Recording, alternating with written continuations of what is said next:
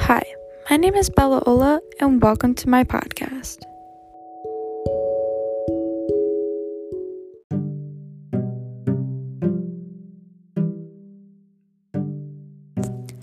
Today, I want to be talking about Kalahari Indoor Water Park Resort. So this is an assignment to talk about a business that I am working on, basically. So to start off with today's podcast, I want to talk about the ratings. Ratings are pretty explanatory. Yeah, you write a comment, you rate basically your experience. So let's get started. Kalahari Indoor Water Park Resort has a 4.0 rating. So there were a total of 1,099 reviews. To break it down a little bit, 566 people said that their experience was excellent. It was great. They'd come back. They'd recommend it. 324 people said it was pretty good, very good. There could have been some things that were better, but it was still a really good visit. 116 people said it was pretty average. So they could compare it to just a regular hotel, and they had the same experience at that hotel that they did at this one. 35 people said it was horrible, or said it was 35 people said it was poor. They had a poor time. Service could have been bad, room service could have been bad, dinner, water park, etc. Lastly, 58 people said that their experiences was terrible, that they would not come back, everything was awful, they don't recommend. So again, that comes to a total of 1,099 reviews. Speaking of reviews, I have 4 picked out that stood out to me. 2 are bad. The rest are good ratings because, gotta give in the mixture. So let's get started. Andy2838 says, our family had a fantastic time at the water park. This was our first visit to the Kalahari, and we were very impressed with the experience. There were slides and attractions for people of all ages. I think the adults had so much fun as our child did. Our child is 5 and was just big enough to ride almost all the adult rides, and she loved them.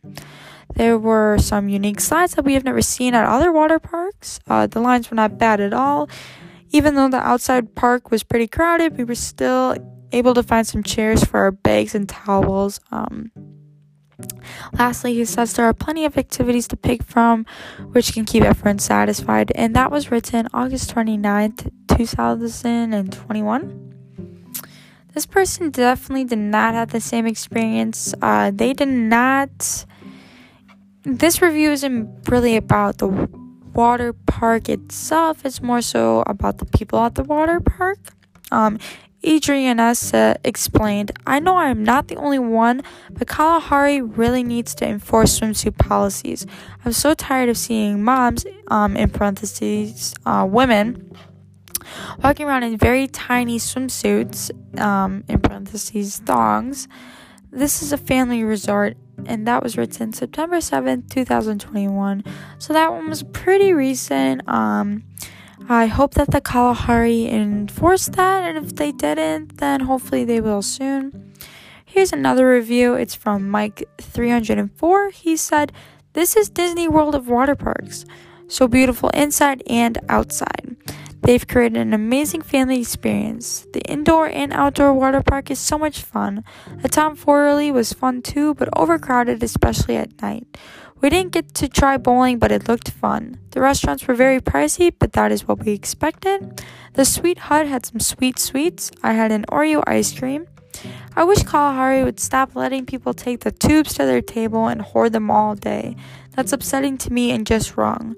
The flow rider was awesome. The staff was very friendly, especially at the water parks and front desk. And he said, I cannot wait to bring my family there again. And that was written July 17th, 2021. Last review is, again, they definitely didn't have the same experience, but it is still good to note that it's realistic for some people to have great experiences and some people do not. JM said, and I quote, "We've stayed several times before and have always had an excellent experience. This time, after 2 nights of our 6-night stay, we still had not received any housekeeping services. When we asked the front desk, we were told we were only to receive housekeeping services on Fridays and Saturdays. When they finally showed up on Friday, all they did was empty the garbage and leave some clean towels on the counter. Beds were never made and the room was never vacuumed. Terrible service for the price we paid." That was written June 18th, 2021. So I'd like to add on with a review. It's a personal review of me. I've always had a great experience there. I looked forward to going there, and I still do. My dad had many many conferences there for his work. So we got to stay there for a whole weekend, and I would love to go back still, and I'm 17. So then when talking and looking at these reviews, some questions came up about the hospitality and tourism industry. The first question was, what impact does social media have on the guest cycle process? Hospitality industries can use social media to see customers and clients in videos or written posts to recognize or accommodate the audience's needs. So, for example, if someone is looking for a pet-friendly room, if the Kalahari has that, we can make a video to show that we can accommodate this individual to a room, and that definitely will get the business booming because it'll definitely attract people who are looking for that same thing. These networking sites, they help the hospitality industry because we can interact with customers before, during, and after vacation experiences. If we have their information, we can send them an email of upcoming events or any discounts or deals going on. Second question, it was, what are some common features of businesses in hospitality and tourism social media pages? What about my specific business social media page? I said, thanks to new technology and some social media platforms, it can be easy for hospitality businesses and other businesses to connect with new and regular customers without spending a ton of money. Adding on the new technology, which it can increase exposure, open communication channels, and include easy access to important business information on our website. Our social media page has a review section and a rating section to make sure our guests feel that their opinion matters to our business. In all honesty, the opinions do matter because it helps us make our place better. Another question is, what are the most effective ways to gather customer feedback? What does social media play in this? I said the most effective and common way is usually a survey. I see a lot of people, they take surveys about their experience and whether they want to come back or not. If people take polls and they tell us that we can see what they voted for, and if we had a section about where they can respond, that also helps us know what we did well and what we failed to do to basically make our place better. Lastly, based on what you've seen from social media pages or both, you've selected businesses and other businesses in the hospitality and tourism industry. What are some local and regional trends and or issues that I noticed? Explain and discuss.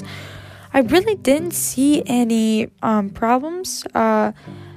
Really just not problems with the resort, but more so problems with other people staying there. When looking at the webpage, I noticed that there was definitely mixed reviews. Some felt that the Kalahari was almost a second home and they had good service and an excellent stay at the resort. Others felt that they were mistreated or scammed out by the resort. All feedback is good. I did notice that the industry did leave up the negative reviews, which I find super interesting because I feel like if people were able to look at the negative reviews, it might make that industry lose business. But I have a lot of respect for them for leaving it up, because it shows that, hey, like in reality, like this place isn't perfect, but we try our best, and here's some experiences of our best work, and here's some experiences of our best work, but it just wasn't satisfying to this customer.